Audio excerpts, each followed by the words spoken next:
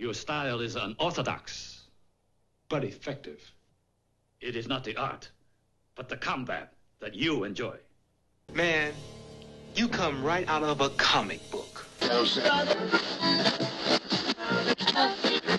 You are now listening to Black Comics Chat. Black Comics Chat. We are live on Black Comics Chat. Black Comics Chat. Black Comics Chat. We are live on Black Comics Chat.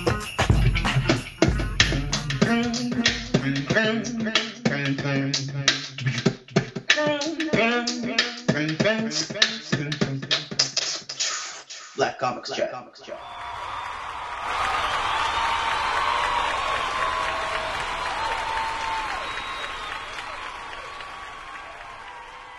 Hi, this is Anthony Rutgazer. I'm the writer of The First Hero and Heroes of Homeroom C, and you are listening to Black Comics Chat. Hi, this is Regine L. Sawyer, owner, writer, creator of Lock It Down Productions and the coordinator and founder of the Women in Comics Collective International. You are now listening to Black Comics Chat. Damn it. All right, now we are recording. Now we're recording. I feel like we missed some gold right there, but that's all right. We did. All right. 3, 2, 1. Welcome, everyone, to a special edition of Black Comics Chat. We have a great show coming up for you with some pretty amazing people. But before we begin, I want to introduce my co-host, the man from the frozen tundra of New York. Although it's the summer, it should still be warm, I guess. He's from Albany, Marcus Kwame. How are you doing? Hey, what's going on, everyone? This is Marcus Kwame, a.k.a. the BP Vest of Black Comics Chat. You're still using that? A.k.a. Bilbo Bapkins, just chilling. But yeah, man, I'm very happy to be here with this incredibly talented Eisner Award-winning team, and looking forward to the show. And if you don't know me, which you should know me by now, my name is Anthony Otero, a.k.a. Tony Stark. Snark, not Stark. A.k.a. Driver of the Red Lion, Undercover Sith Lord. I can go on and on and on and on, but it's not about me. It's about this team who recently won the Eisner Award for Best Anthology. We have the editors, -1, of Puerto Rico Strong. And we're just going to go through. We'll start with Desiree. Desiree, how are you?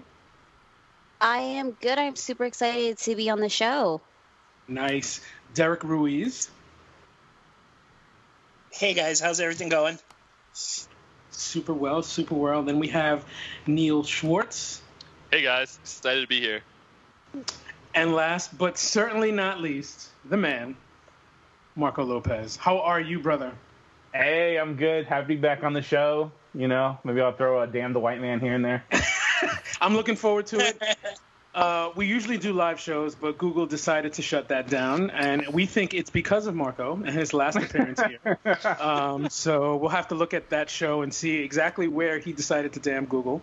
But thank you for being on here. Now, I have interviewed some of you in little bits for New York Comic Con, and I think the only person that I may not have gotten to talk to before is Neil. So with that being said, we're going to do, normally our first question is origin stories, and we're going to start with Neil. So tell us how you got into this business and what makes you the writer that you are today, or the editor, or whatever it is that you do. Wow, that's a very powerful question, loaded. So I got into comics back around 2007. I was working for Dable Brothers, which is where I met Derek, who has literally become my best friend in every capacity. He's the man.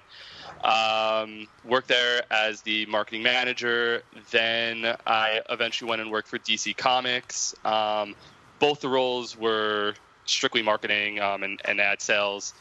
And then I was writing on the side. Derek and I were trying to do some things here and there. And then, back, was it like 2 years now, I guess? Marco approached Derek, and Derek approached me about being part of this awesome anthology. And this was literally my breakout role. I had never been published before. Wow. This is my first editing gig, too. So my first ever story, this was like a an amazing experience overall. And then just the tip of the iceberg was getting the Eisner, which, I'm still trying to process what that even means. I bet. Especially first time out. That's like, oh man. I was actually telling people, I kind of feel like Kit Harington after Game of Thrones minus the rehab, where he was just like, what do I do now? And I kind of feel like, shit, like I just set a bar. Like, what do I do now? But yeah, I mean, while I've had this like very extensive journey in comics, it definitely has culminated in the last like few years into something that is really magical. And especially having my first ever project be so awesome and filled with heart and soul, I couldn't ask for something better. Awesome. Derek, we'll start. We'll also continue with you. So tell us about your origin story. I guess I've been trying to do comics since 1999. So I guess around 2003, I joined the Dabble Brothers as their community manager. Remember when forums were like the biggest thing in comics? Every website had a forum. Right. Even like Newsarama had it was a forum with news on it. So I was the guy that used to answer all the questions. And then 2005, I started doing editing here and there. And then we teamed up with Marvel at the time. We were there a couple of years. Then we went to Random House. We did stuff with them. And through all that, I did adaptations for them. I did what's his name? Paulo Coelho's The Alchemist. Oh, really? Nice. Yeah, I did the graphic novel for that. That was with HarperCollins. I didn't realize that he had a graphic novel for that. Yeah, it was a while back. I can't even remember when it was. That's how long it was. Wow. I did Fear Nothing with Dean Koontz. That came out through Dynamite. So I've just been doing comics here and there, and then with the Dabble Brothers up until today, basically. Wow, that's amazing. Desiree, now I got to tell you, I've been trying to get you on this show for a while, so I'm very happy that you're here. So why don't you tell me your origin story? Oh gosh. Let's see. I think it all started. That's such a cliche to start this. But I started writing for websites, actually. I started writing for a lot of smaller websites. Paper Droids, I think, was the first one. And I think I gained a lot of experience writing for Women Write About Comics. That was a huge experience for me. Great team, great group of editors. I wrote some of my favorite essays that I've ever written through them. One on the history of Barbara Gordon, which was really great. One on the history of Starfire's costuming, which was a lot of fun because I am a huge Starfire fan. And Nerds of Color was another outlet where I wrote a lot of bigger pieces. I think the one that I got the most attention was a piece on Maggie Sawyer's casting from the CW Supergirl show, because they cast a white Italian lady for a brown Latina woman. Did a lot of research into that piece. Got a lot of angry shippers in my Twitter for about 2 weeks. That was fun. And there was another piece I wrote for Nerds of Color, which was being Latinx in comics. Right. And it discussed how actual Latinx characters are typically portrayed in comics, and our history, the differences between being Hispanic and being Latinx. I used to work in education, so whenever I write an essay, unless it's something really fun, I would try to be really informative. So that piece actually got me the attention of Joseph Elich, who I know has been on this show before. I love Joe. And we had talked through Twitter quite a bit, and he was always like, we need to talk about Batman, because he knows I'm a huge Robin fan. Tim Drake's my boy. And he texted me and he was like, can I call you? And I was like, fuck yeah, we're going to have our Batman discussion. I'm going to just totally gush about Tim Drake. And then he calls me and he's like, so do you want a job? And I was like, yes, I do. That would be pretty damn cool. And it was for his assistant, part-time at Lion Forge. And yeah, was part-time for a year, then got promoted to full-time assistant, and then became essentially the group editor of the Catalyst Prime superhero universe in my third year. It'll be 3 years this October. 3 years. Wow. Since I started at Lion Forge. So, but yeah, and then I've worked as a social media manager for a local comic shop and stuff. So I've worked in retail. I've worked in editing. I've worked as a comics critic. I wrote a story in the Reconstruction anthology that Edgardo Miranda Rodriguez did for with DC. So I've been a writer. So I've kind of dabbled in like all the little bits and pieces of comics. So it's been exciting. It's been cool. It's been fun watching you do all this, by the way. Yeah. Marco, you're next. Tell us your origin story. I'll give my short origin story. I'll just go to 2015. Okay. Because then I'll just ramble on and nobody wants that. If I do the longer version. So 2015, I was living in California. I was there from 2014 to 2015. And I'd been friends with Brandon Eastern for a while. He told me to come down to WonderCon, and he was going to introduce me to some of the Lion Forge people. I went down there, printed up a comic book that no longer exists and will no longer be seen, and brought that with me. It's sort of like a sample. Met one of the people at Lion Forge that's no longer there. Gave him my card. Then, did the whole WonderCon thing, met other people, and then, went back home, moved from California back to Florida, which I'm still here. God, why? And then I just hit up out of the blue Carl Reed, co-founder of Lion Forge, and told him myself that I dropped off some stuff at WonderCon. And then he said, do you want to pitch on a couple of projects? And I said, hell yeah. And then that led to working with them on a variety of stuff for about a year. One that was for the Lion Forge Labs for a school system over there. And then a couple other projects that got put on hold a while back. And then a few other things. And then I did an issue of Grim Tales of Terror for Zenoscope Entertainment. Don't go looking for it, please. No one needs to read that. That's a story like for a beer at New York Comic Con. And then, it's happening. And then, fast forward to when the hurricanes were hitting Puerto Rico. I mean, between all that, I had a website and I did, webcomic that you'll never see either. And I'm very picky about my stuff. Sometimes I don't like to look back. So I did webcomic stuff here and there, short webcomic stories. And then when the hurricanes were happening, I was like, they said, the second hurricane's going to happen. I was like, oh man, we need to do something. And I was like, what can I do? And I was like, oh, well, I can tell a story. I was like, I guess that could help. We could do some charity stuff. And then I hit up, Derek, and I said, hey, you want to do this? And he's like, yes. Second person I hit up was Desiree. And then she's like, yeah.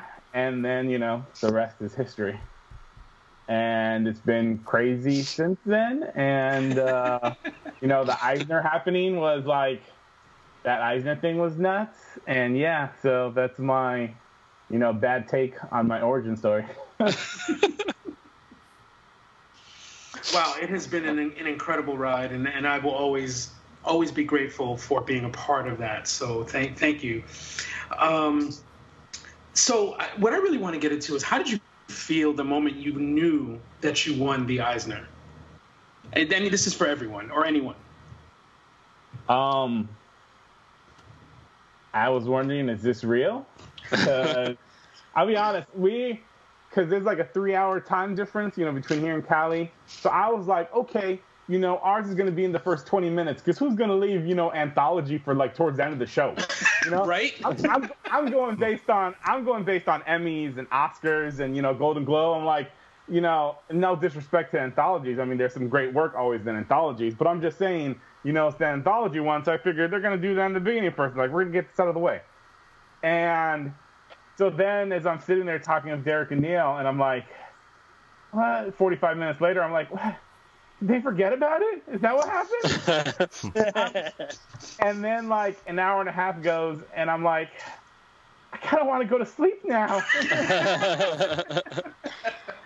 And then it was, like, literally the time at which they said the Eisners would end. And, like, Derek was like, no, I saw someone posted a picture of the pamphlet, and we're right after Chip Zdarsky.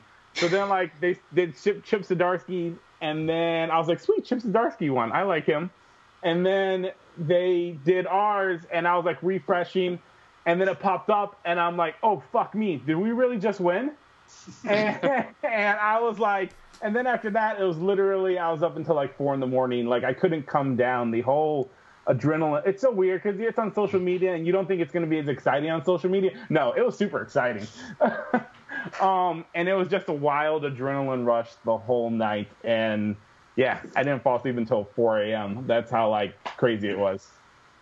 Yeah, I mean, it was also, I was saying this before, like, I was with family. I had, like, 2 of my cousins were in from Canada, so my whole family was in. And, you know, my wife actually set up this little, you know, she got me an award with a little speech, like, before, just, like, even if you don't win, like, you have this, which, you know, meant everything. That's awesome.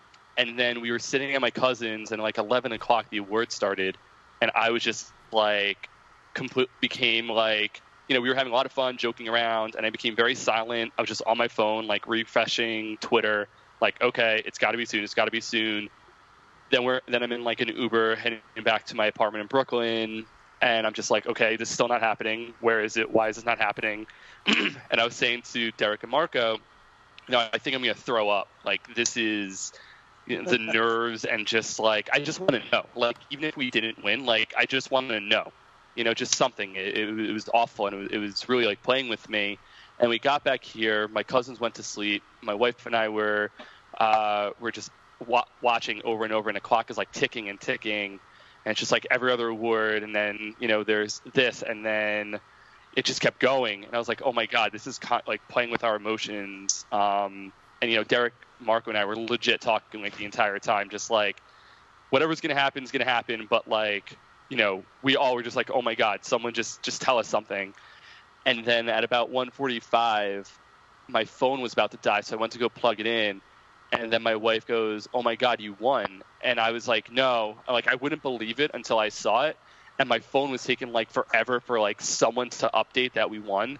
And then I was like, oh, my God. And then, you know, I don't even know. I cried a little bit. I didn't know, like, how to react, because it was just, you know, amazing. And, you know, like, the 3 of us were also talking till, like, 3 in the morning, kind of like what Marco was saying. And it was very hard to go to sleep. And I remember waking up in the morning and being like, this has to be like a Groundhog Day situation. Like, I just dreamt this whole thing. I'm going to wake up, like, today's really Friday, and, like, I'm going to have to go to, like, you know, I'm doing all this stuff with, like, my cousins because they're here, and I'm going to have to relive this entire thing. It's going to be, you know, this, like, awful, you know, angsty thing. But, you know, when I checked Twitter and I checked that, like, I had some posts up, and, you know, we all did, and I was like, oh, wow, like, this is real. And then even, like, going to work, like, on Monday, I don't think I said it before, but I work for Nickelodeon. So I walked into work, and a bunch of friends were just like, oh, my God, like, you won. And I was just like, yeah, I know, but I don't know how to react. Like, I don't know what to say. Like, thanks. Like, this is awesome, but, like, what do I say? You know, I mean, it's still surreal. Like, I know it feels like it's real, but it almost doesn't feel like – it just feels almost like fantasy a little bit. Wow. Desiree, I know you have had to be in your feelings when you went on that podium. Tell me what that was like. I mean, Eduardo already had me in my feelings. Like, if you guys haven't watched his speech, he won the humanitarian award. Yes, yes. And his speech was, and it's on his Instagram, I believe, the whole thing. I mean, it was a beautiful speech, and I'm sitting there, like, at the table with my. First of all, I was late because I got lost. Because look, bitch has no sense of direction. Okay, like, I'm dyslexic. Lefts and rights are hard. I have anxiety. I was just texting my coworker being like, where do I go? He's like, look for the bar. And I'm like, Devin, there's no bar. Like, what are you talking about? I'm in like 3-inch heels right now. Help a girl out. Like, but, so I was like 10 minutes late. Yeah, no, his speech just had me. I was legit crying. Like, I was like, this is, especially because like, right before that speech, there was this really awful, like, ice joke.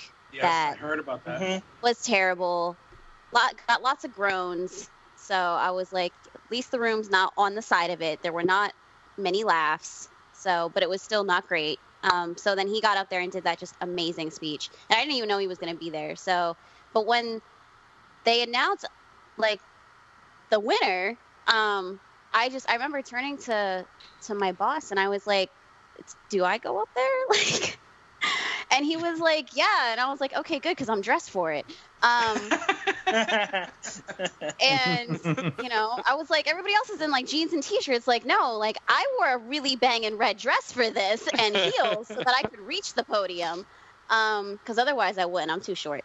And my roommate wanted credit for the dress, too. He was like, no, I helped you pick that dress out. And I was like, okay, you can get credit. Goddamn. Like, call me out for my lack of fashion sense.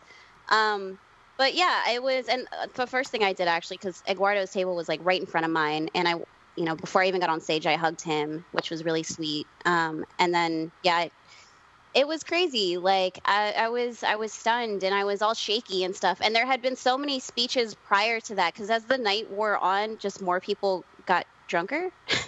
There were lots of people going up to the podium and being like, so I've been drinking.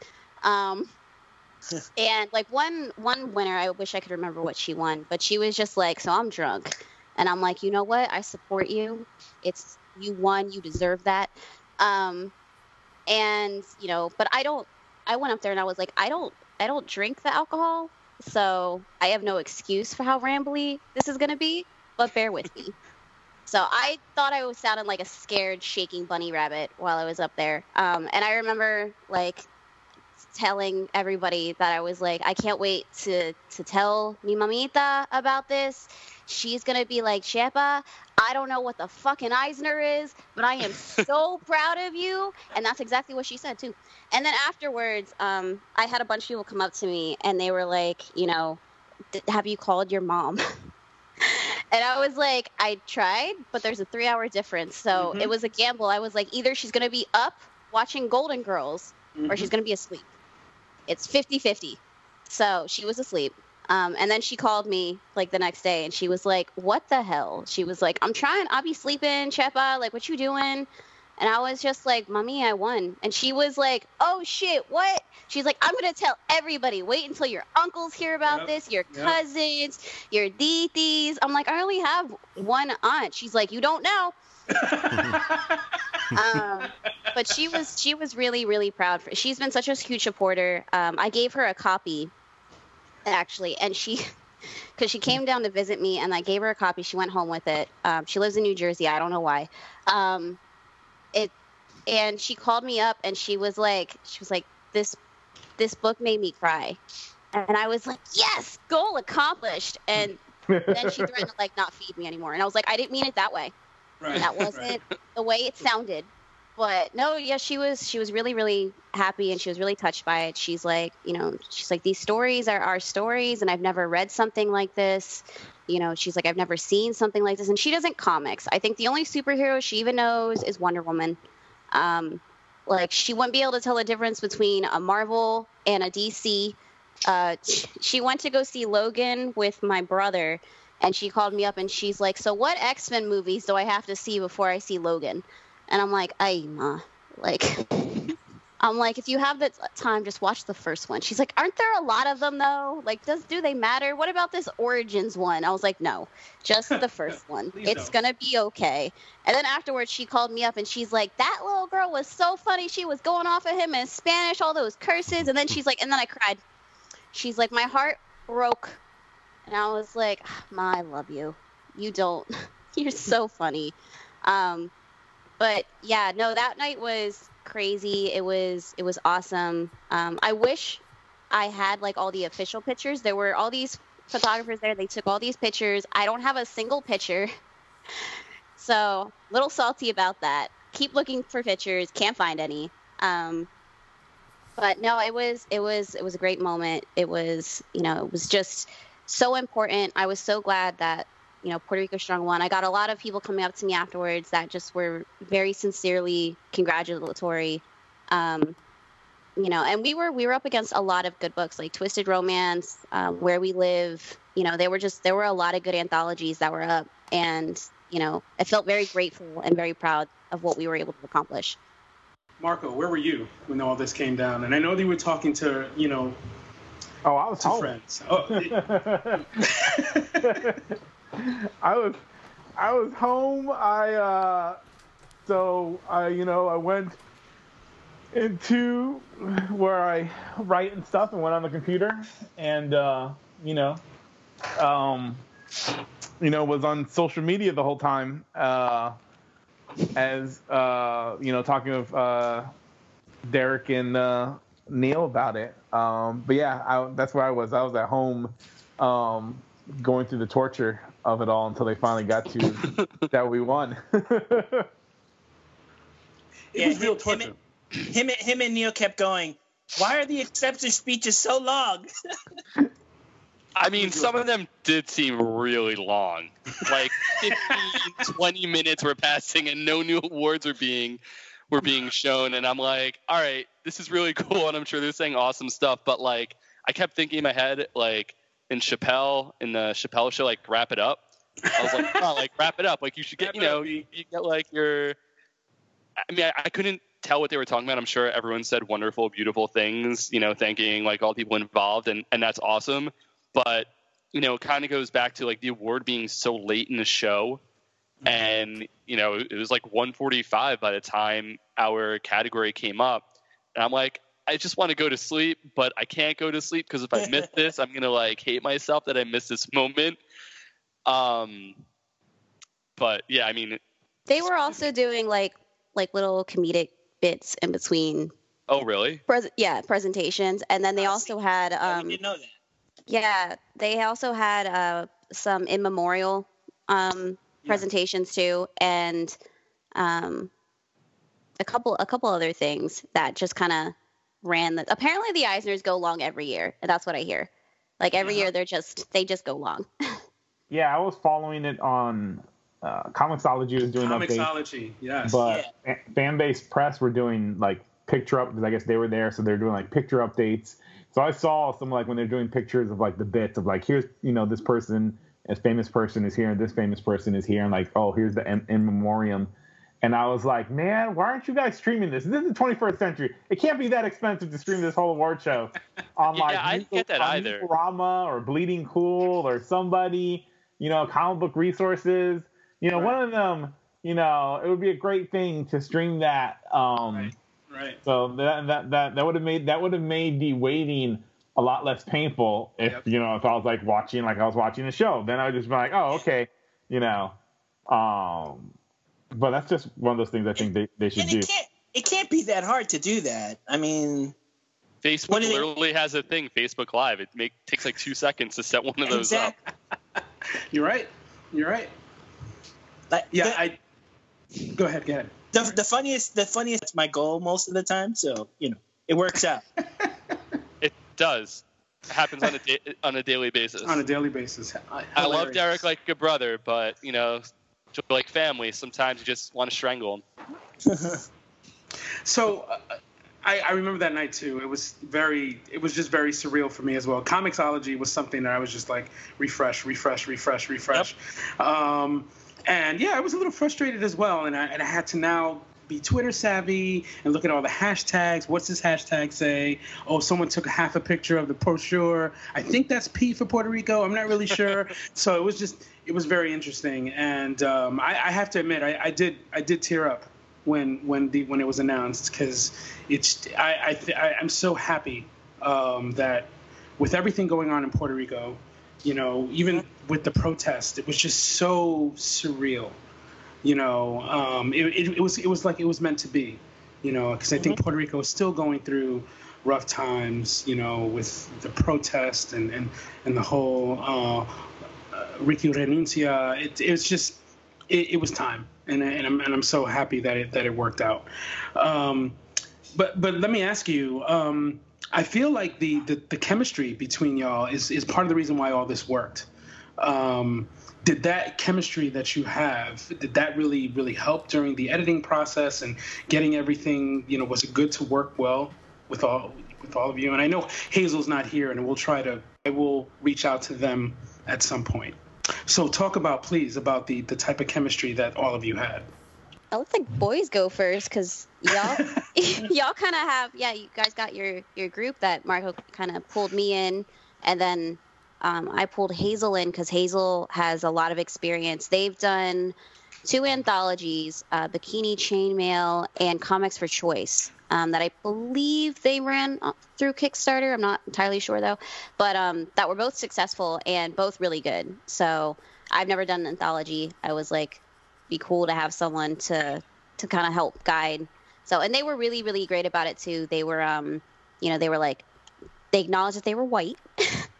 And, they were like, I don't want to talk over anybody's story. I'm going to leave that to you guys. I'm here just to kind of help you put this together in a really cohesive manner and, kind of come up with like guidelines on like how we can put together an anthology. It was a really great experience because I've never done an anthology before. So I think the chemistry was great. I don't know if the chemistry because I think at that time I don't remember, because I will say something like, oh, I think that just happened not too long ago, and somebody will be like, that was 2 years ago, man. I'm like, really? Seems like yesterday. I think at the time when we first started, like really when I just hit up Derek, and then when I hit up Desiree, and then when Derek was like, hey, do you think it would be cool to, bring Neil on? And I was like, yeah. I think I just at that point had just been getting to know Neil. I'm not, so like, I don't remember. I could be wrong. Neil might be like, no, man, we already knew each other for months. No, I think it was like, it was pretty quick. No, it was just you and me, like, talking, and like, then that, I think just after that is when we pulled the chat that we've got going on for what, 2 years now? Yeah, we talk every single day. All day, every day. Yeah. But they're my comic husbands. But I think I think everyone worked really well together. It was just one of those, we really wanted to make it happen. We really wanted, because it was one of the things I always keep telling everybody. It was like, it was an incredibly short schedule. As far as I know, even when it comes to comics, I think the only time that's probably had a shorter schedule is when Marvel did, way back when they did the whole 9/11 reaction comics. I think that might have had a shorter schedule, but it was incredibly short, and it was a lot of emails, a lot of I think it's like, I don't know if there was anybody did any one thing. It was just a very wild ride. I think it would have to be more. It probably would have to have been more wild for Hazel, Desiree, Derek, and Neil, because Neil, working at Nickelodeon and then doing this, and then Derek working at his job and then doing this, and then Desiree and Hazel working at Lion Forge, and I'm doing all the stuff that they have to do at Lion Forge, and on top of doing that. Me, I wasn't really working a day job while doing that, so I was more like, yeah, just you need me, just throw more stuff on me, because like I don't have anything else that I'm doing around this. But it was just really, there was never any point. You figure with something like this, there would be a point where somebody would like, toss their computer against the wall and be like, there wasn't any really frustrations. There were some hiccups. There were some, minor annoyances, but nothing that was like, oh dear God, why did I think of even doing this? Everybody was pretty much super on board for doing this, and all the people involved, all the great creators and writers, and like, to me, it seemed like probably the best, smoothest possible based on the situation and time frame.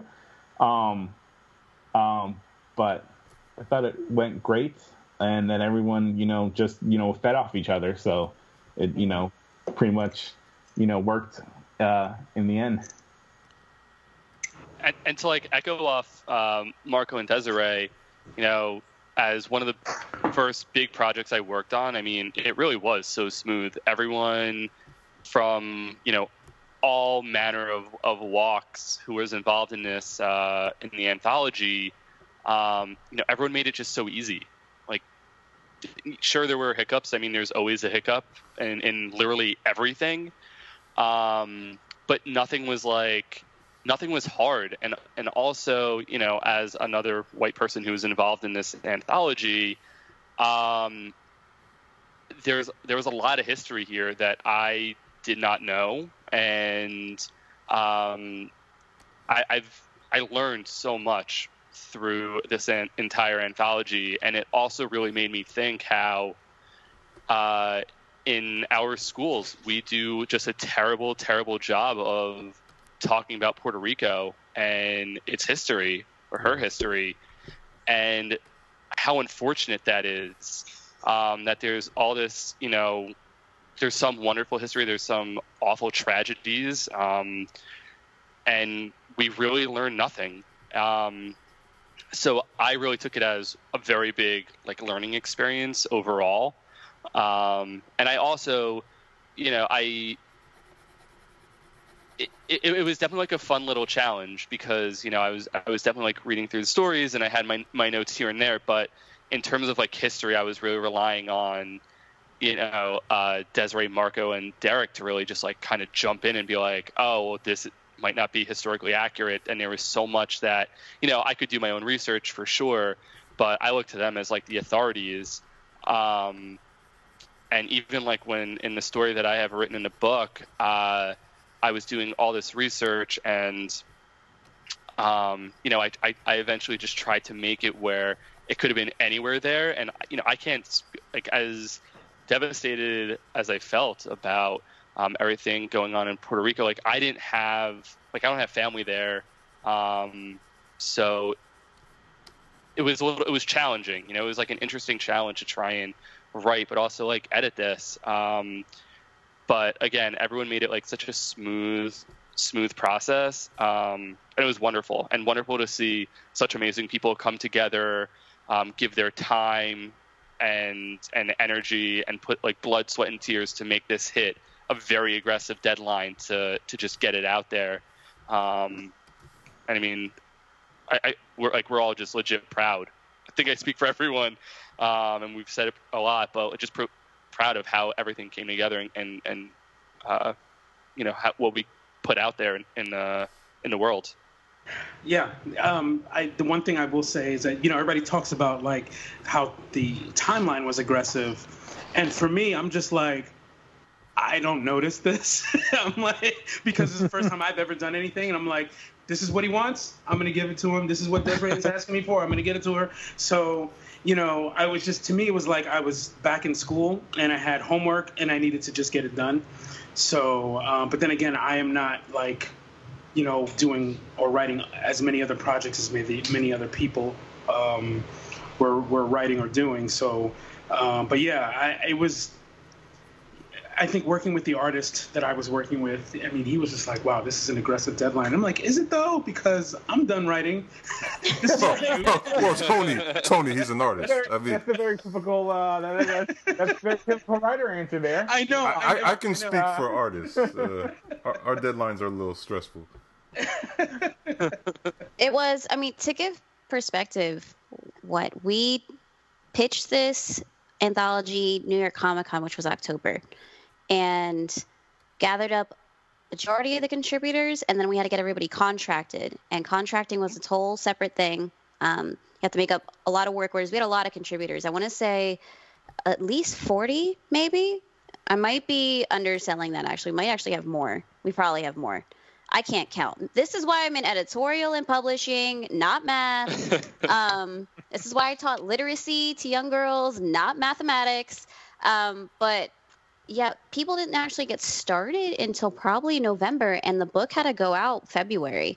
So it was about a 2-3 month project. And you can usually, a single issue takes 3 to 4 months. So an anthology, our anthology was about 240 something pages.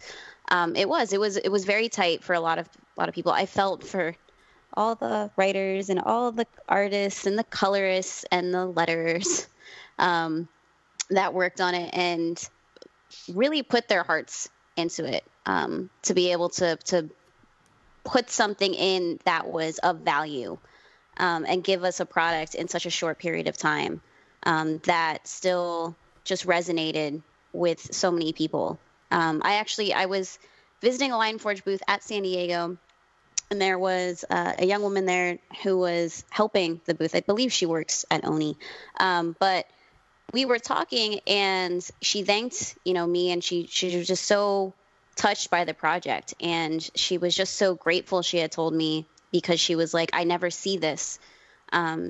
She's like, we don't see our stories, and this resonated with me so deeply. And I was like, look, you gonna make me cry. Like, Desi cries very easily. I got no shame in that.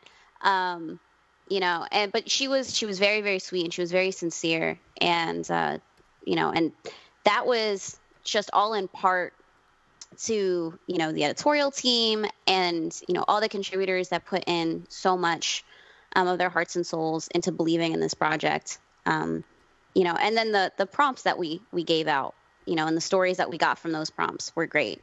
So we had a lot of educators that came up, a lot of librarians, a lot of educators that came up to the booth. And they constantly still ask about Puerto Rico Strong, how to get this in schools, how to get this in classrooms and things like that, which is great because that was one of the goals. I noticed that as well, that there has been a big educational component in this. I know that the main goal was to sort of, get money to those in need in Puerto Rico. There is this other side thing about education and history that I don't think a lot of people, including me, really thought about. So I think that's sort of ingenious to say, in a way, think about it in a twofold. Like, not only are we really using this money to benefit those in need in Puerto Rico, but then to sort of educate everybody else about Puerto Rico, I think is so ingenious. And like I said, for me, I didn't even see it that way until Lion Forge, was tweeting out this thing for educators and how to use certain stories in their curriculum. I think that's amazing. I didn't know if anybody came up with that. And by the way, I looked on Monday because someone online had said that we had like over 100 creators in the book, and I wanted to like make sure that made sense. It's 60 plus, if I remember correctly, for the amount of creators we had in the book. Wow. It was a lot of people, and yeah, like I said, I've worked in education, and one of the things that is a personal belief is that a lot of ignorance can be addressed if you have the willingness to learn. You have to have empathy to learn, and you have to have a willingness to actually learn and such. And a lot of history, the American education system sucks. That's why I left it. Like, there's so much bureaucracy. I hate it. Any of you guys have kids, you probably know the struggles. I don't have kids, but I taught them. And the history that we teach in public schools is dismal, and it's very rudimentary. And Puerto Rico is very much a footnote.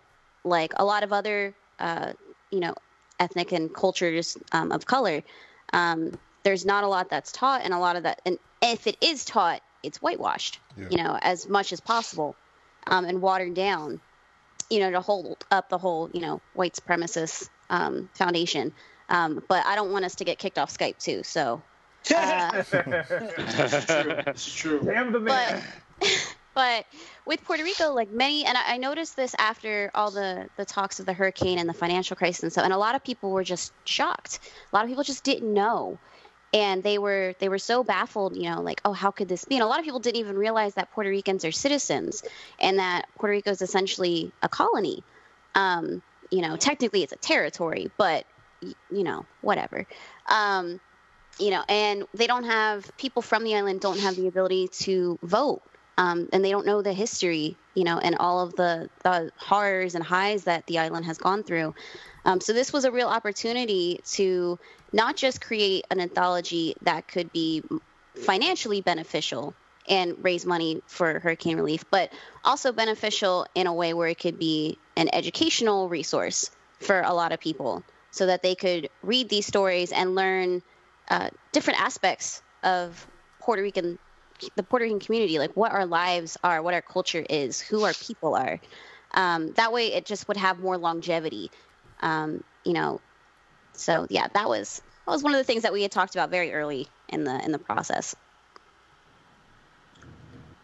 So are there any talks about, Puerto Rico Strong 2? Are there a slew of stories that you couldn't add to this anthology that maybe could be in a sequel, or maybe we're going to start something different? Any thoughts on that? I mean, we're up for it. I don't remember if there was any stories that didn't make it in.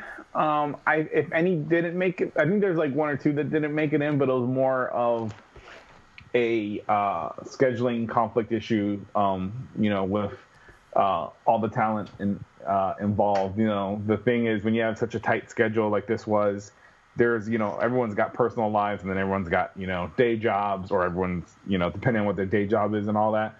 So, sometimes there's going to be, stories that, are just going to end up, not being able to happen because, somebody will hit us up and be like, I'm not going to be able to do this actually. And it's like, hey, we understand, it's all being done, for free, all the work, on this. Me and Derek have joked about, well, not really joke. We like to say it's joking, or I like to say it's joking, but it's not really joking. But, one day, me and Derek have talked about doing a thing like, Latinx Strong, like a anthology series where all the different stories in there are different genre stories by Latinx creators. Kind of like how you have Shonen Jump in Japan, type thing, but different Latinx creators, and call it Latinx Strong or something like that.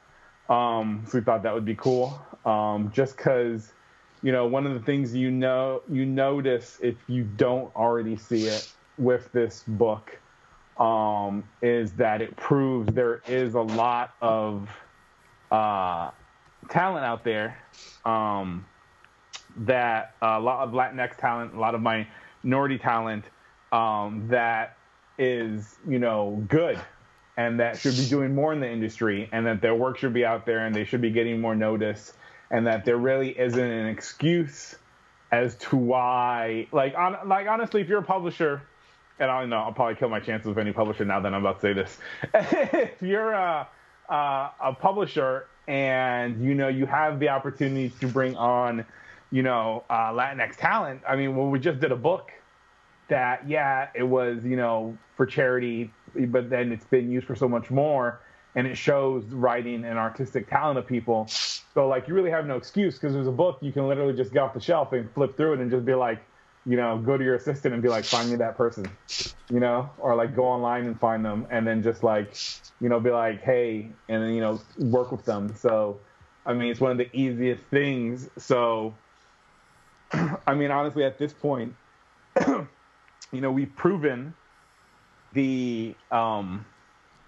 that any excuse that any editors, creators, publishers have from here on out on why they don't have more minority talent, well, it's basically a bullshit excuse. Yeah, I'm really happy you said that, because I've when I first read the anthology, I've said that on this show. We've spoken a lot about how, period, when you have marginalized groups of people putting out work, there's always this assumption from the mainstream that work is less than, or that that some exception is being made. But with Puerto Rico Strong, the talent of everyone involved was so undeniable, you know what I mean? That I said that it's actually, people should just have this in their Rolodex or whatever, and you know what I mean, just call up these people, because there's so many dope people in there. I mean, some of the people that worked on this are already, they're either novelists, that have popular works. They are the artists that have already working for publishers. So there's no excuse for the grander, like, I mean, if you go to, like, I'm a nerd about industry numbers. So every month I always go to Comicron.com to look up, what the sales were for the previous month in comics and the publisher breakdown and all that. And when you look at that and you look at the, who the top 20 publishers are and everything, like, and I know in this anthology that some of the people in there have worked for those publishers. So there's no excuse for the other publishers to not use those people or use people who aren't already getting work in comics. Like, it's an undeniable truth, but I mean, honestly, what's going to probably have to happen for more of that to change is those people are going to have to get replaced with people that understand, so you're just going to have to, like, get rid of some editors and replace those with editors, or above editors. Don't want to make the blame all on editors, but there's the way, a little bit about the industry and how the hierarchy in a publishing company works. Then it's like, if you guys aren't going to do it, then how about they just get rid of you and bring people on who are going to do it? Yeah, that's a very good point. I don't know if I have any other questions. I feel like we've really gotten into the crux of all this. I don't know, Marcus, if you have any questions, since I feel like I asked all of them. I feel like you were very thorough. Unless there's something that we missed, I think it would be good to kind of get into what everyone else has coming, or has been working on, or is nerding out about. That's true. So, so I hear that there's a new project, Marco, that you're doing with a few folks here. Yeah, I will let Derek talk about it because he'll probably explain it better. He'll probably, since he worked with Dow Brothers, and he'll probably explain it in a way in which people will be like, "Oh, I'm interested." If I explain it, I'll ramble on, and you'll be like, "I don't want to get that shit. Fuck that." I'm gonna let Derek explain what me, him, and Neil have going here that's gonna drop next week. So one of my favorite things always in comics is finding audiences that don't buy comics and bringing those people into comics. I mean, at Dabble we did it with all the book off. We did George Martin's Hedge Knight, and then that's based in the Game of Thrones universe. So we brought those fans into comics. We did Anita Blake. We brought those fans into comics. Dresden Files. So I figured, why don't I try the same thing? So I'm friends with a bunch of newer authors, paranormal romance type people. So I figured, why don't I ask these people if they want to bring their creations to comics and get some of that fan base that mostly buy their books to check out some comics. So we decided to make an anthology with these paranormal stories and just see if we can do magic on our own and have these stories shine and have comic people see these books and non-comic people see these comics and bring these two audiences together and make a bigger audience. Yeah, that's a very good explanation. I would have fucked that up. We do have in the first volume, we're working with 4 authors, Kim Alexander, Rue Volley, J.D. Brown, and Rachel Rawlings. Their work is mostly in paranormal romance. And then we have, so we're adapting 4 of their stories, one that is exclusive to the anthology. I believe it's Rachel Rawlings' story that's exclusive to the anthology. That's what it is. It is. There we go. I'm glad I didn't mess that up. And then we have an original story that's written by, well, actually we have 2 original stories, both of them written by me. One is based on a character that me, Neil, and Derek created. She's I don't want to say a Latinx bounty hunter. I guess she's just she's a Latinx monster ass kicker, I guess you could say. She's immortal, and you can find out more in the story. She's Vampire Hunter D if she was Puerto Rican. Oh, wow. I like that. She's also on the cover of the book. Yeah. Yes. Okay. So that's her on the cover of the book. Just gonna throw it out there.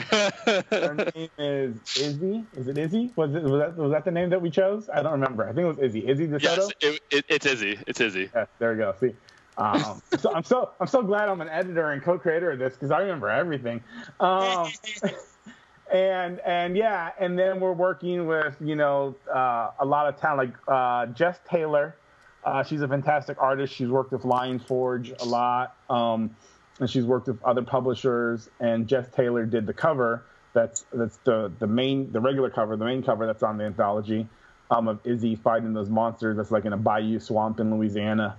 And then Brett Booth is doing the Kickstarter exclusive variant cover.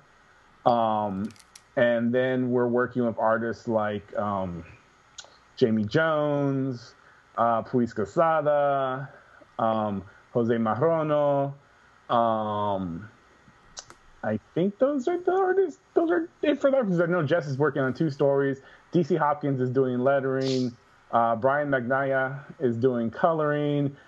We have, for like stretch goals, we have Layla Liz for mini print. We have Ariela Cristantina for mini print. We have Sweeney Boo down for like book plate art. And then we have all these different stretch goals for pens and all this other stuff. It's going to be hopefully something that people want and that people will really dig.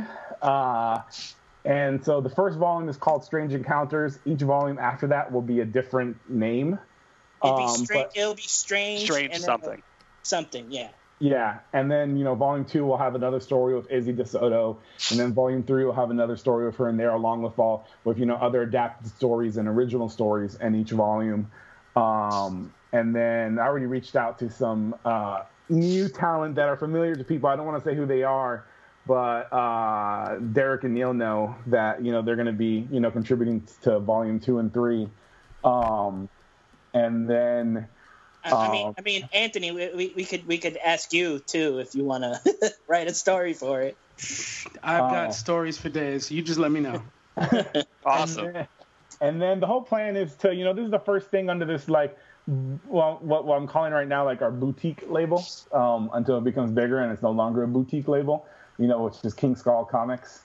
And, the plan is to eventually, out of these strange, books, is to spin off Izzy DeSoto into her own, story, and then also to do other stuff. So we're hoping it's like a little label that'll grow, whether it grows into a big label like Dark Horse or becomes like a cool boutique label like Udon. We'll see how that goes. It should be a lot of fun. The Kickstarter launches next week on Tuesday, August 6th on Twitter. If you go to @KingSkullComics on Twitter, you follow us on Facebook, Instagram. I don't know. Jared can tell you what the Instagram is. I'm not on Instagram. I have 2 social. It's King Skull Comics. Okay. Yeah, I got 2 social medias. I got Twitter and Facebook. I don't need to be doing any more besides that. So I don't do Instagram. I don't do any of the other stuff. But yeah, that drops next week. We have on Twitter and Facebook, we have the little event thing where you can go to the link that takes you to the Facebook event page, and you can tell us, whether you're interested or going, and and we're just asking people to spread the word, and hopefully it's something that people dig, and something that's a little different. I know when people hear paranormal romance, they think, it's romance stuff, and I'm like, don't hate. Romance stuff is good. I like rom-coms. You could consider Buffy paranormal romance. That's true. Yeah, definitely. They're basically stories like that. Nita Blake, Buffy type things. It's a funny thing because I always notice, like, if a woman does paranormal books, they call it paranormal romance. If a guy does it, it's just urban fantasy. So that's one of the things that's got to change. Yeah, we're trying to change that, and I think to also echo Marco and I think the thing that all of us are really excited about is that it's something that's very different than that's really out there in the marketplace right now, and it's also all these authors who we're working with were so excited at the concept of breaking the comics. Like, they all in some capacity wanted to do that. Some of their fans have asked them before, love to see your stories adapted. And I think everyone who picks up the book, like everyone could pretty much find something that they're going to resonate toward, something that's going to speak directly to them. And it could open up a whole new universe for them to check out the other work that these authors have done. And it could also potentially lead to us adapting these stories further. Like I like to think of this as, it's a step/tease in a good direction, right? We definitely want to help these authors and like continue to expand and grow and and continue to reach new audiences. And the three of us really believe that this is it's gonna help. And after the Easter egg, I think the plan is to continue and kind of be a place where authors who may already be bestsellers, people who are already on the rise, who just or someone new, in the sense of our character Izzy, and just again, it just goes back to just finding something for everyone that everyone could kind of like enjoy, and take a moment to not think of a typical day-to-day and just kind of go into a fantasy world where they can just kind of forget about real life for like 2 seconds and just enjoy, read a great story and see some great art. One of the things I forgot to mention is I remembered another artist involved, so I have to, say who she is, or if she hears this, she might be like, "What the hell? You forgot me." Alley Cat. She's worked for like Albatross Funny Books. She's done stuff for CBLDF, Vertigo, did backups in Justin Jordan's Spread. So she's another artist that's going to be on it. She's really cool. So yeah, it's really exciting what we're doing. Hopefully it hits. No. When it hits. I am a positive person, but I'm also Puerto Rican. So That's true. That's very true. Okay. Desiree, so can you talk a little bit about the future, without getting too deep into it, of the Catalyst Prime universe? How is it going now, and where do you see it going in the future? Because you've got some great books in this lineup. Well, thank you. We work very hard. I work very hard. Gail right now, and it's been announced for a while, but Gail's working with Gail Simone, and she is writing an event crossover book. It's called 7 Days. Mm-hmm. All the other books are going to go on hiatus, so there's no tie-ins, no extra books that you have to get. You can just get these 7 issues. Thank God, because it's easier on my editorial self. I'm already juggling a lot of balls. You guys should. Well, no, don't. Never mind. I was gonna say Marvel should take a note, but never mind. You guys hold that down. Yep, hold it down. Oh God, those were days when I worked in the comic shop. Those events was fun. Try being a woman in a comic shop. I feel for you. The things that people just think they can say is so interesting. I was with Regine from Women in Comics in San Diego, and we were just trading stories. And I told her about this one customer that came in with a Nazi flag. Oh. And I gave him, I already didn't like him, but I gave him such a look, and he was like, no. It's just a piece of history I had in my attic. I just wanted to show the owner.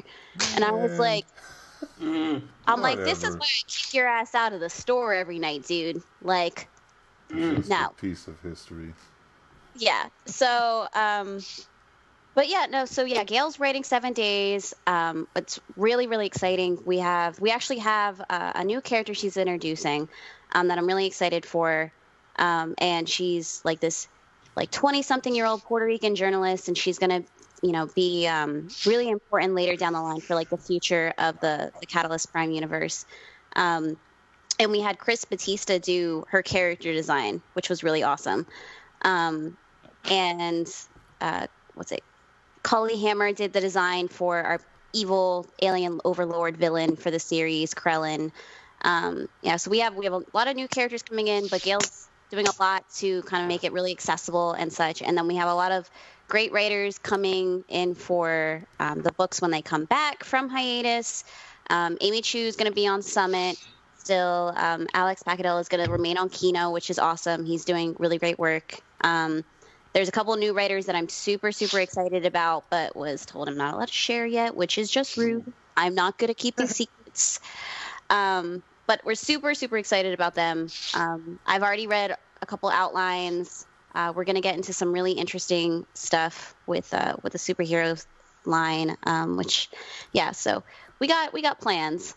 So, it's going to be really cool. 7 Days comes out in October is when the first issue releases, and then it's an issue every month after that.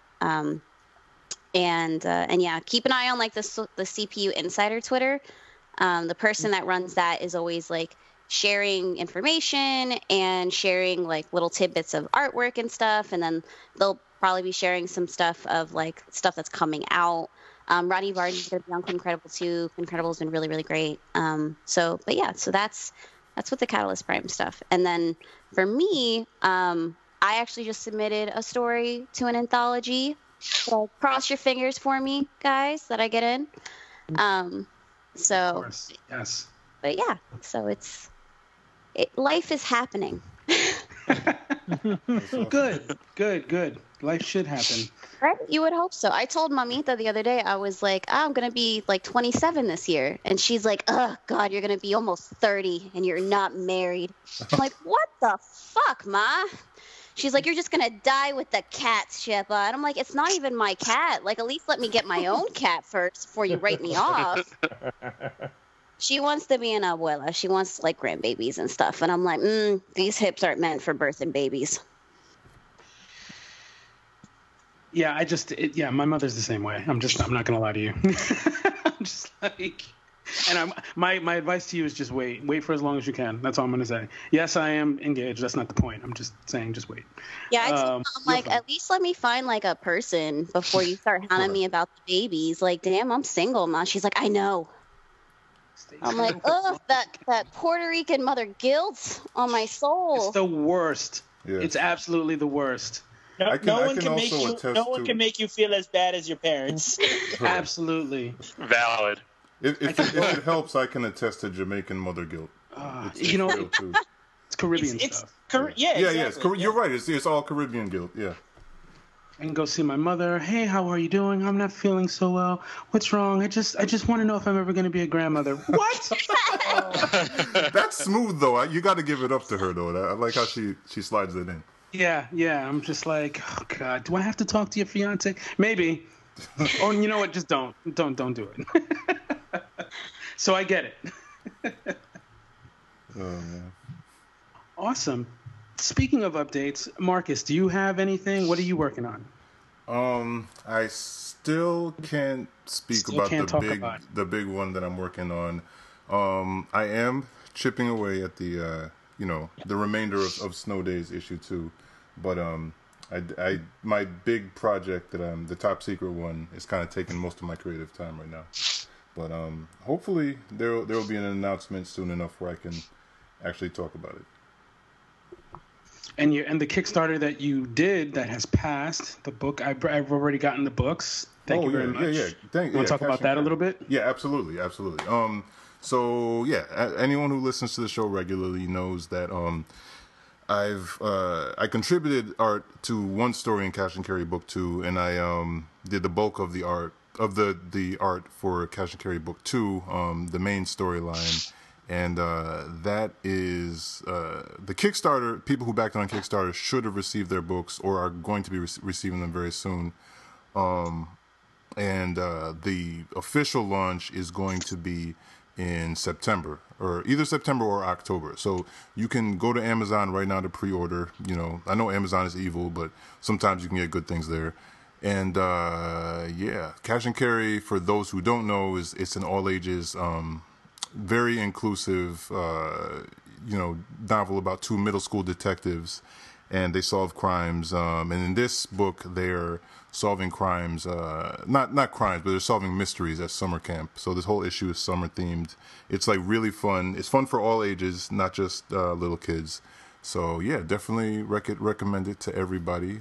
If you go to my Twitter, there is a link for where you can find it to pre-order it, or just go to Amazon and search for Cash and Carrie, Carrie, and it's book 2, Summer Sleuths. So yeah, check it out. It's like shades of Encyclopedia Brown, if anybody remembers that. yeah, but with with brown people. With brown people, and right. all kinds of people. Awesome. So with the little time that we have left, we can just get into a few things. I just want to know what everybody's watching. What are you watching, or what are you reading? I can start. Yeah, you go. I've been watching The Boys on Amazon, and I got to tell you, I am so fascinated with this show. Did you read the comics? I didn't even realize it was a comic. So now I want to go and now get the comic books. That's because I want to know. I want to find out from someone who read the comics and watched the show. What do they think? I got to read it. Have you read it? If you have a Comics Unlimited, Comixology Unlimited account, the first Omni is on there to read. On it. Y'all can let me know if the show has as much sexual assault and rapey stuff as the comics did. That's what I want to know. Oh, I can tell you. No, oh God. You know what? I didn't watch Chernobyl because they told me there's that whole scene where they kill a bunch of dogs and animals. I can't watch that. Can't watch that. No. See, I don't want to spoil it for anyone. I don't know if you're ever going to watch it. I won't get into it. But the first episode is very interesting and does have a sexual assault on it, yes. From one superhero to another. It is fascinating. I'm not saying, oh, my God, I loved it. I'm just saying fascinating because you just never would think that a superhero would do that. You know what I mean? And you realize, well, he's a man. Of course he would. You know? So, yeah, I would recommend it. But, yeah, I think it's toned down from the comic books from what I'm hearing. But I've seen some stuff that I can't unsee when it comes to superheroes and how they use their powers for things of pleasure. That was interesting. I mean, I'll check it out eventually, but I don't know. No dogs die in the first 5 episodes. Well, that's good. That's a step in the right direction. I can't say that about people, but no dogs die. What else? I mean, are you watching anything? Are you reading anything? I'm trying to think. I mean, my wife and I started Stranger Things season 3. Yes. We're about, I think, 3 episodes in. I think it's fine. Like, I feel like they wasted 2 episodes just building up like what everyone's been doing for like 4 months, which is fine. But I feel like for an 8-episode series or season. Yep. Like, that's a huge waste of time. Like, you should be doing that. Maybe spend like 20 minutes of the first episode, like fast tracking, like, hey, this person's here, this person's there, whatever. And I feel like at the end of the 3rd episode, it's like, okay, well, now I'm starting to get into like the meat and potatoes. Yep. But it's too delayed, and you know, I agree. And like, we haven't even gone back to like watching it. Like, I haven't felt, the first season, I think, was the only one where I was like, I have to watch this like nonstop. Like, I don't want to sleep. I don't want to do anything. I don't want to go to work. Like, I just want to watch, like, blow through all of it. And even season 2, I was like, like it was okay. And like, I'm kind of feeling it with season 3. I mean, I heard it gets a little better. Like, the later episodes really, drive home what's going on. But it's just too much buildup. All I'm hearing is hate. Yeah, pretty much. I mean, listen, I'm not saying I can write a better show. I'm just saying, No, that's what he's saying. So pressure's Duffer on. Brothers are listening. Season 4, hit me up. I will help you guys, craft a great, not miss 2 episodes of wasting 2 episodes, Yo, that was a smooth pitch wrapped in critique. I love it. That was great. That's Neil in a nutshell. Yeah, pretty much. That's what I excel at. I try and just look at what can I do better, but also be like, hey, I love what you're doing, but I'm also trying to think what I've been reading. I've been reading a lot of stuff on the DCU, trying to catch up on Rebirth, for a lot of stuff that I just kind of fell off on. Like actual comics or digital comics? Digital. Marco loves digital. Marco does love digital. Also, I'm actually really loving the new Buffy series, the Buffy and Angel. Having a great time. About that. I didn't read it. It's like a modern reboot with like a lot of the pieces from like the show and the history like kind of in there, but they like take it back to like the beginning. And it's just fun. It's like kind of seeing everything play out in a different way. It's cool. Like I would definitely check it out. Like you love the show, I would definitely check it out. Who's the creative team on that? I honestly have no idea. Oh. I think you're a terrible comic creator, Neil. I know, I am. I think Jody Houser writes Buffy, if I'm not mistaken. Okay. And I forgot what's his name who writes Angel. He did Death Blow for The Wildstorm with Warren Ellis. And then he wrote the Batman Black Lightning comic. I'm forgetting his name. Okay. He's a really good writer. Really, really good. I mean, definitely check out the series. No, I'm reading the beloved return of my X-Men in House of X. Oh, I gotta read House of X. Yeah. I'm really digging. Okay, so I gotta choose my words wisely. Not to say that the past X-Men stuff was bad. I'm just very, very, very finicky and picky when it comes to X-Men. I understand that.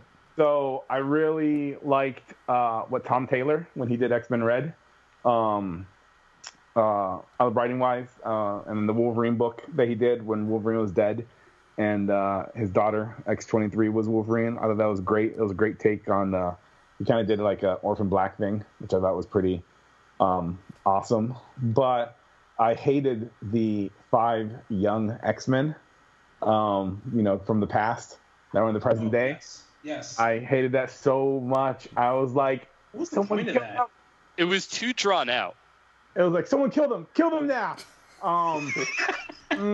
Which would get rid of the future X-Men, right? No, because at one point they said, oh, it turns out they're from an alternate universe. Of course.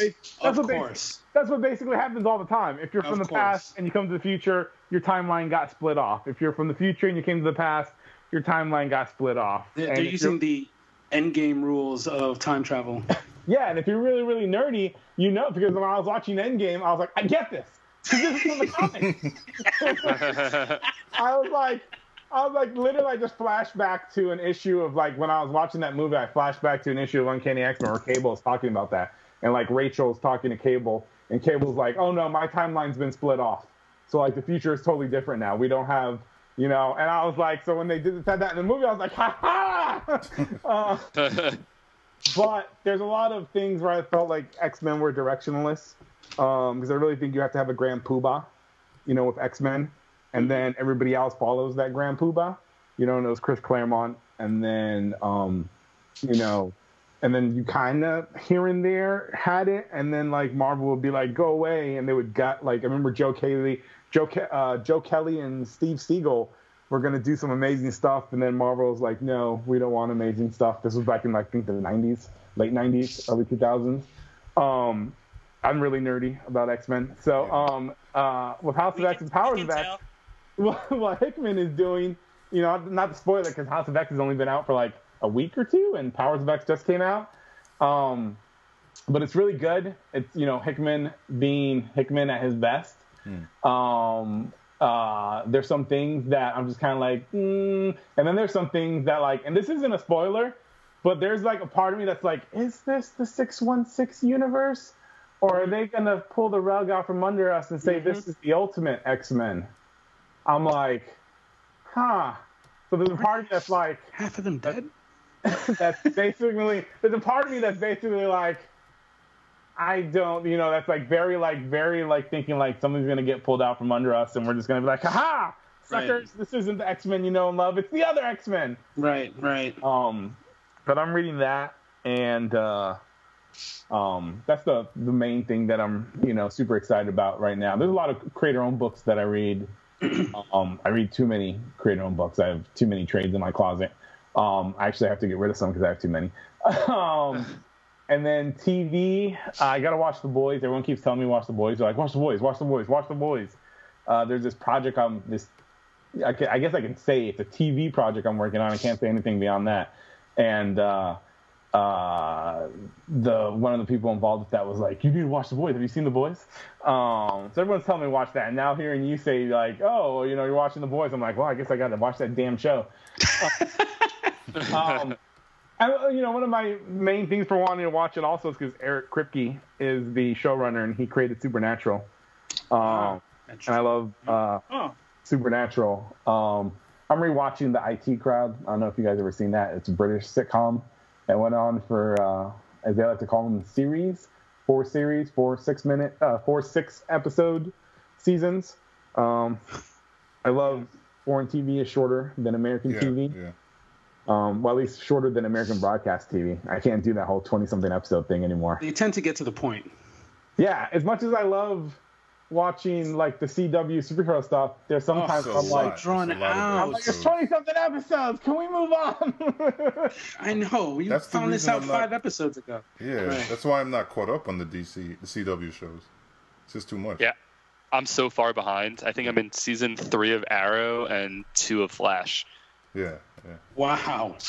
Okay. I'm so dedicated. I haven't watched any of those shows in years. No, I'm such an old lady. Like, everybody's like, you have to watch this show. Like, you have to watch Stranger Things or Steven Universe or She-Ra. And I'm like, after work, I'm like, I think I'm just going to watch, like, some old 90s anime again for, like, the 16th time. Like, I've watched Yu Hakusho on Hulu, like, so many times. I fall asleep to that show. Like, that or, like, Trigun or Cowboy Bebop. I'm just like... Well, and then it gets too interesting, and then I have to stop because then I can't fall asleep.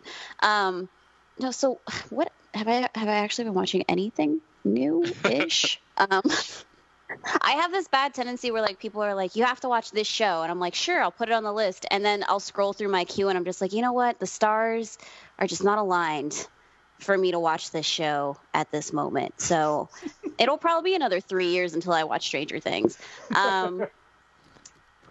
Yeah, I watched Mission Impossible 3 the other day. I fell asleep. I watched it twice and I fell asleep both times. J.J. Abrams, I was like, oh, you were doing the lens flare thing way before Star Trek. Okay. I don't really. It's not bad. Yeah. It's just I don't like the color palette, and I don't like shaky cam, and I don't like the lens flare thing. Like, it's just, and it was a real waste of Carrie Russell. Like, she just dies to make Bruce sad, and I'm like, he already looks sad. Like, is that the one with Philip Seymour Hoffman? Face. Say that again. Is Philip Seymour Hoffman the villain in that one? Yes. I like him in that. I thought was like he was great. He was like a great villain. He pulls so much focus, but I keep falling asleep before I see the ending, so I don't know how that movie's ended yet. I will get there eventually. I don't think I've been watching anything particularly new. I've been watching a lot of like little mini documentaries on like multi-level marketing schemes on YouTube. Does that count? I'm so boring. Sure. Yeah. Reading, I've been doing a lot more of. Like, I just finished Die by Kieran Gilligan. I'm probably butchering his poor name. Oh, it's so good. Yeah, I've liked his work since like Journey into Mystery. He was actually DJing a party that was happening at San Diego, and I asked him to play some Spanish music, and he tried so hard for me, but the Wi-Fi wasn't working. And I was like, it's totally cool. We got the first verse from I Like It Like That, so it's cool. Okay. Thank you for trying. So maybe New York Comic Con will make it happen. I finished Blackbird, which was pretty good. Fens, check please. I've been meaning to read Prince and the Dressmaker. It's heard nothing but really great things about that. Let's see what else. And then some novel reading. Like I just reread my copy of the Iliad again, and then an old school book, which the Blackbird Pond was another one that I've been like just rereading. Probably a couple other like just little novels and stuff. I live in a warm climate, so I get to go by the pool like on my break. So I'll just take a book with me and read by the pool. That sounds so bougie. I'm actually very. I don't make a lot of money, guys. Like it's not that nice. And like Miyazaki-kun, Monthly Girls Miyazaki-kun. That's a manga that I've been reading. That's if you have ever seen any sort of like shoujo anime ever in your life, you want to pick up that manga because it plays with a lot of tropes. It reads like a web comic. It's all very punchy, very little. It's one-page little mini stories, but that involves like a larger plot and stuff. And it's about a character that draws manga, but he's in high school. I love those. All these little like he's always searching for like or creating and imagining romance, but it plays on a lot of those tropes, but in a really subversive way, which is really great. And that's just really clever.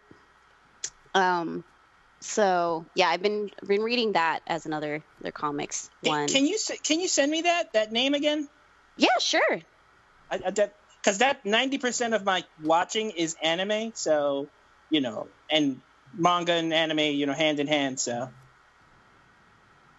yeah, I've been meaning to watch the new Fruits Basket.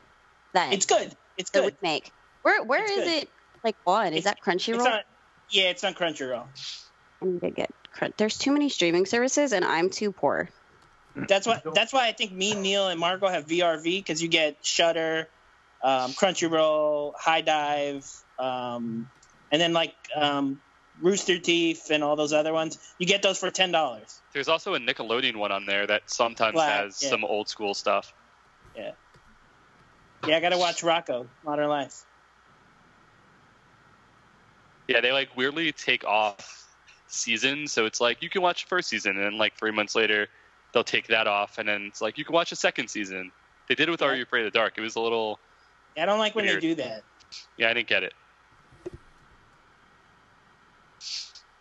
Do our hosts watch anime? I'm catching up on One Punch Man. Yes. Yeah, I love it. I didn't like the new season. What's that? The new season, I didn't like it at all. But I've heard that a lot. I'm actually still on season 1, but I loved the manga, so I just I really like season 1, what I've seen. So what I guess without spoiling, like what is it about season 2? Season 2 is under a new studio. Yeah. Okay, so is it like the art direction or? All the episodes feel like filler. Wow. Like the season ended. And I didn't realize it, so next week I went to see what the new episode was, and then I found out that was the last episode. I said, "That's how they ended the season." So I haven't watched any of One Punch Man. My favorite thing right now in anime, I'm so behind. Like Derek is like, "Hey, so I'm watching this new show." I'm like, "What is this from?" Like Derek will watch like 20 shows at the same time. Derek sounds like my roommate. But my favorite thing right now in anime is My Hero Academia. Oh, yeah. I've heard good things. I do hear about that, yeah. Yes. One Punch Man and My Hero are like the kind of subversive superhero storytelling that I like because it's just more optimistic. Absolutely. So, yeah, like something like The Boys, even if it's quality, like, because the kind of not optimistic at all. Yeah. I've just... There's enough in my life that I'm like, today's hard. Send me cute cat pictures, please. Yeah. So I just find those takes where it's more of like an optimistic subversion of the superhero genre to be much more interesting. Because, we've had like the whole dark, gritty take on superheroes for so long, and done in so many ways, both in really good ways and really well done ways and not so well done ways. That I just like something like My Hero or something like, One Punch Man. What I liked about One Punch Man is it took the concept of like an OP Superman style character. Yeah. But the focus is on like the character's loneliness. Yeah, that's the entire conflict. Yeah, so that makes it way more interesting, because it's not like, well, how does he beat like his next big enemy? Like that's not the focus. It's like him reaching out and connecting to other people. So I will say, in defense of season 2, that one thing, because it expands like his. That I did like those parts. Yeah. So, but now he has actual friends. Yeah. So, and I'm the little cyborg. I don't know how far you are yet, Marcus, but the cyborg Genos is like he's my baby. I love him. So, but yeah, One Punch in My Hero, and there's a third one that's Western that I just can't think of at the moment because it's like 11:30 here. So yeah, the only anime right now that I'm watching is Attack on Titan.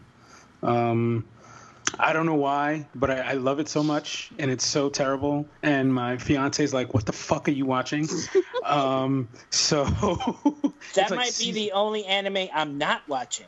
Yeah. It's very freaky, and I don't know why. I'm just so obsessed with it. I'm way behind on Attack on Titan. One of the things I think I watched it when it first came out, and then I started reading the manga, and I did too. Yeah. One of the things that pulled me into it was basically it's basically a group of young people fighting giant monsters, which is basically the whole Power Ranger Ultraman, type thing from Japan. So that's why I was like, oh, this is great. And then later in the season, when he had the ability to become gigantic, I was like, this is even better. But I fell on the wayside of that. I was I remember I was like way behind, like, because everyone was like My Hero. And I was watching Dragon Ball Super, and then once Dragon Ball Super ended, I was like, okay, let me watch My Hero Academia, and then I got, I fell in love with that. Such a good, just such a good manga and such a good show, and it's a shame. It's not a shame, but it puts to shame a lot of American superhero comics.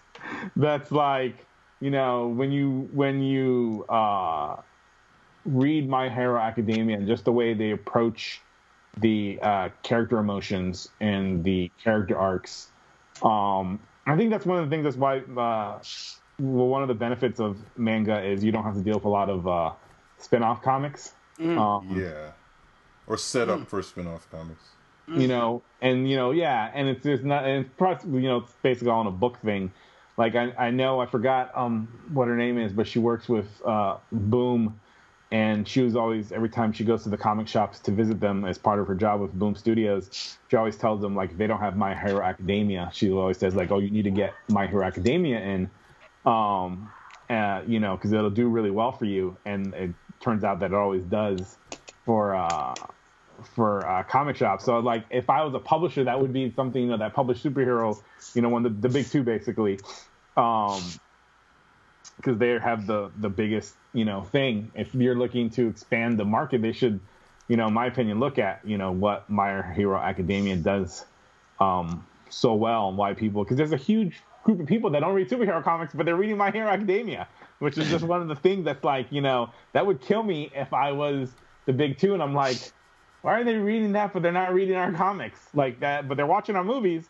So like the same people that read My Hero Academia are watching the movies, the Marvel movies, and reading My Hero Academia and watching the anime, but they're not reading the comic books.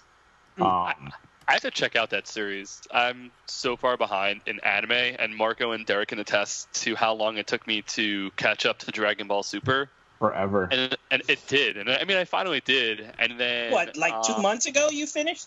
Yeah, pretty much. The show ended like a year ago. I know, but I also like... Dang, this call out. I know, seriously. Tony does this to me all the time. All the time. All the time. Oh, I don't know how to be nice to Neil. It's true. I've known Derek pretty much like, I don't know, 12 years. I think February was like 12 years we've known each other. And yeah, no, he, it comes from a good place, but he's very mean to me. It's all love. But yeah, Marco and Derek were giving me a lot of shit because I kept like not finishing Super. Like I would watch like 30 episodes and I would start watching something else, and then I would come back in and I watch another 30. And then I also, like, once I finished Super, Then I started on VRV. They have some of the Super Sentai series, and I'm a huge fan of that. But I haven't seen too many of the older ones, so I've been watching Die Ranger, which is the season 2 of Power Rangers, which is super fun. But I think after that I'll watch My Hero Academia. So maybe in like another year, I'll be able to talk about it. You know what? I like your pacing. That's about how I roll. So yeah. Of course you would. Of course you would. Right? Yeah. Hey, I think you're outnumbered, Tony. Desiree takes her I'm totally time too. outnumbered. Yeah. I'm totally. I support you, Marcus and Neil, because I'm the same damn way. Thank you. I feel heard and seen. I like that. Yeah. I mean, I like going at my own pace. Yeah. I get sometimes you just have to take a little break, see something else, then go back, and it's great. It feels like an old friend you're visiting again. Exactly. But you're seeing new stuff. Yep. Neil's so diplomatic about it. I'm just like, I'm bored. Well, because I'm also like, I don't think it's necessarily that like I'm bored either. I'm just like, oh, well, this other thing is now catching my eye, and I kind of want to watch that. Yeah, there's a lot of stuff I'm having a right great now. time.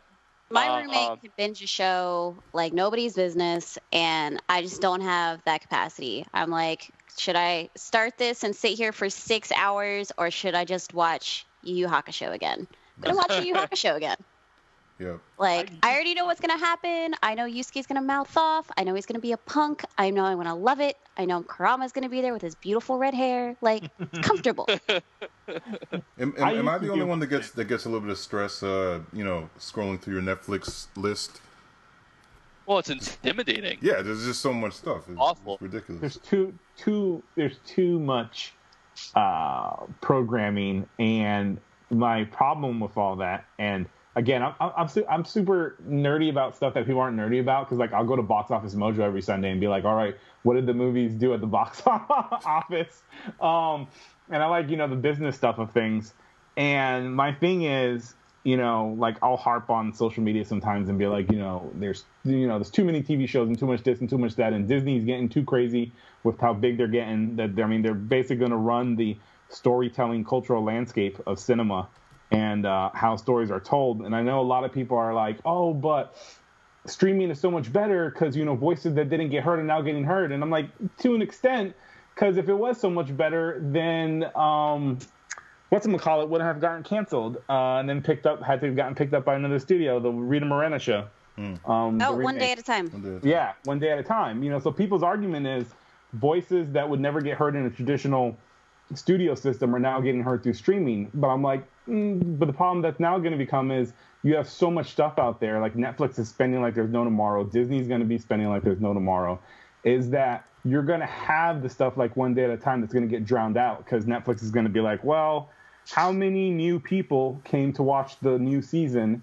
How much money did we make on those new people subscribing for that period to watch the new season?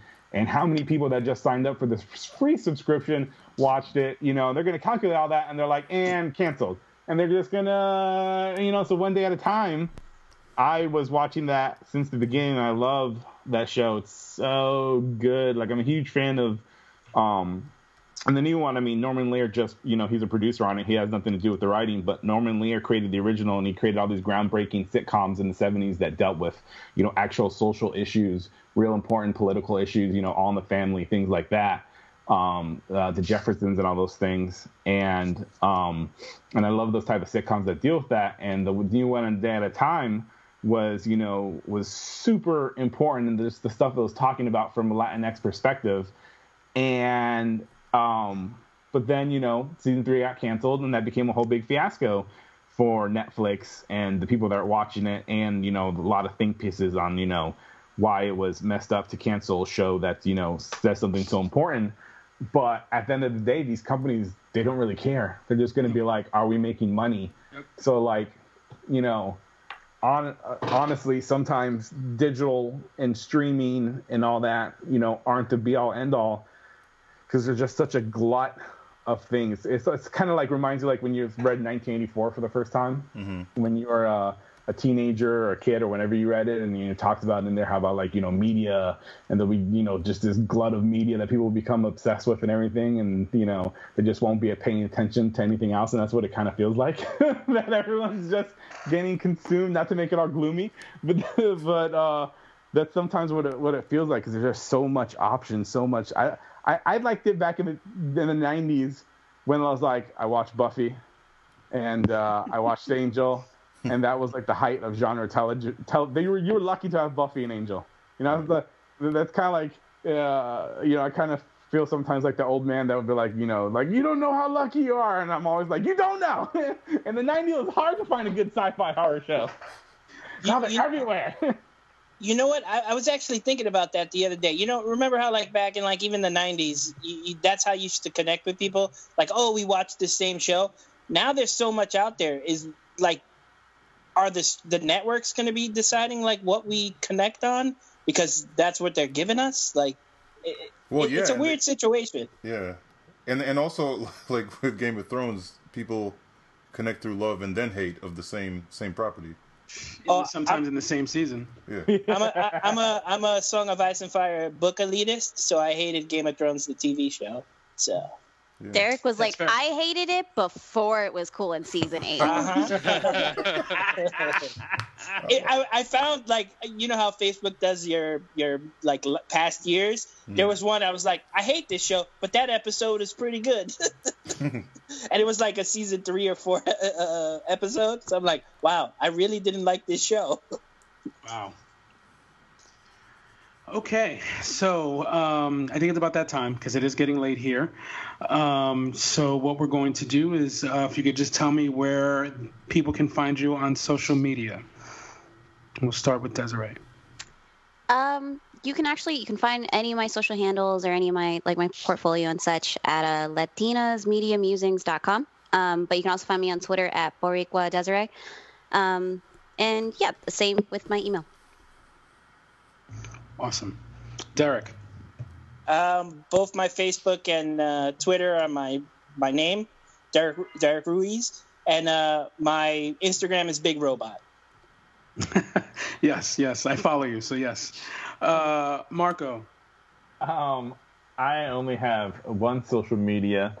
I have Twitter and Facebook, but Facebook is just my personal Facebook. Twitter at Atomic Rex ENT. And of course, you can follow our King Skull Comics one at King Skull Comics on Twitter as well. And Neil. You can find me at Neil M. Schwartz. That is what I use for all my social handles from Facebook, Twitter, and Instagram. So yeah. Awesome. And don't forget to look out for their Kickstarter coming up. So once you tweet that, we'll make sure that Black Comics Chat will definitely tweet that out as well. Cool. Thanks, guys. Sure. Marcus, where can the folks find you on the interwebs? At Marcus Kwame on Twitter. MarcusKwame.com. You can find everything, and at Marcus_Kwame on Instagram. Awesome. Are you still doing prints? Are you still like teaching people how to draw? I think that's what you're doing. Yeah, I'm doing it all. If you are anywhere near the Saratoga, Albany Capital Region area, I teach art classes at a gallery in Saratoga, and you can catch me at any Comic-Con in that general vicinity, selling prints and artwork. Or you can just find me through my website. You can find where you can buy prints online. Awesome. We didn't even get into Comic-Cons, really. We didn't even get into San Diego Comic-Con. So we didn't get into any of that. But it's getting late. I will be at New York Comic-Con, so I hope all of you are there. We will too. Because we'll be there. Good, because I think it's time we get a beer. Yes. Sure. I'm a maybe. Okay. So I'm gonna hope you're gonna be there. We're gonna cross our fingers that you're there. Yeah. Cross your fingers for me, guys. I have to see if I have the money to be able to go. Awesome. And people can find me on Instagram and Twitter as Latin Negro. That is one N, Latin Negro. I am also on Facebook, personal name, Anthony Otero. You can find all my work at anthonyotero.com or on Amazon. I didn't really talk too much about what I'm working on because I just moved to New Jersey. I'm sorry, Desiree. I just moved to New Jersey. Because I got a job recently at Rutgers University, so I have to be closer. Okay, that's valid. Mom lives you. in Atlantic City, which is not valid. Oh my God, I love Atlantic City, by the way. Not to visit, not to live there. Working at Rutgers means you might bump into Neil's dad. He loves that. Yeah, I was gonna pop in and say that my dad goes. We have season tickets for basketball, football. He's literally there. He goes to women's soccer. He goes to women's basketball. He goes to the rest. That is hardcore to go to a women's soccer game. Not to begrudge them at all, but women's sports, people don't really go to them. So that's hardcore if you do. Oh yeah, and he used to have season tickets to the women's basketball. He's there for lectures all the time. I mean, he literally practically lives at Rutgers. It's like a second home. I'll be honest with you. I think I've only seen his dad without his Rutgers hats on twice. Yeah, actually, he wanted to wear it at my wedding, and I said, no. I'm 100% putting my foot down. Wherever else you want, you cannot wear it. So we got him. Oh yeah, he's an alum. Wow. I mean, not to date my dad, but he graduated 1969. It's a long time ago. Wow. You shouldn't date your dad. That's disgusting. Thanks, I saw the joke, but I'm just not gonna. I let it stay there, but yeah. I'm glad somebody took it. I took it. This is my day-to-day with Derek. It's never ending. Yeah, I'm noticing that there's a lot of alumni pride at Rutgers. Let's just put it that way. Yes, there is. My dad has a lot of pride. That's great. That's wonderful. So basically, what I've been doing, as I also submitted a story for an anthology. Hopefully, I hear back soon. And lately I've just been writing a bunch of short stories and a couple of comic book scripts. I have no artist, but I just write just for the hell of it at this point. And that's about it. So I'm gonna wrap it up. It's been a great show. Thank you so much, the editors of Puerto Rico Strong. I really hope to, hopefully see some more. Maybe there'll be a number 2. We'll see. And thank you for joining us. It's been great. Thank you for having us on. Thank you for having us. Yeah, it's been fun. This is awesome.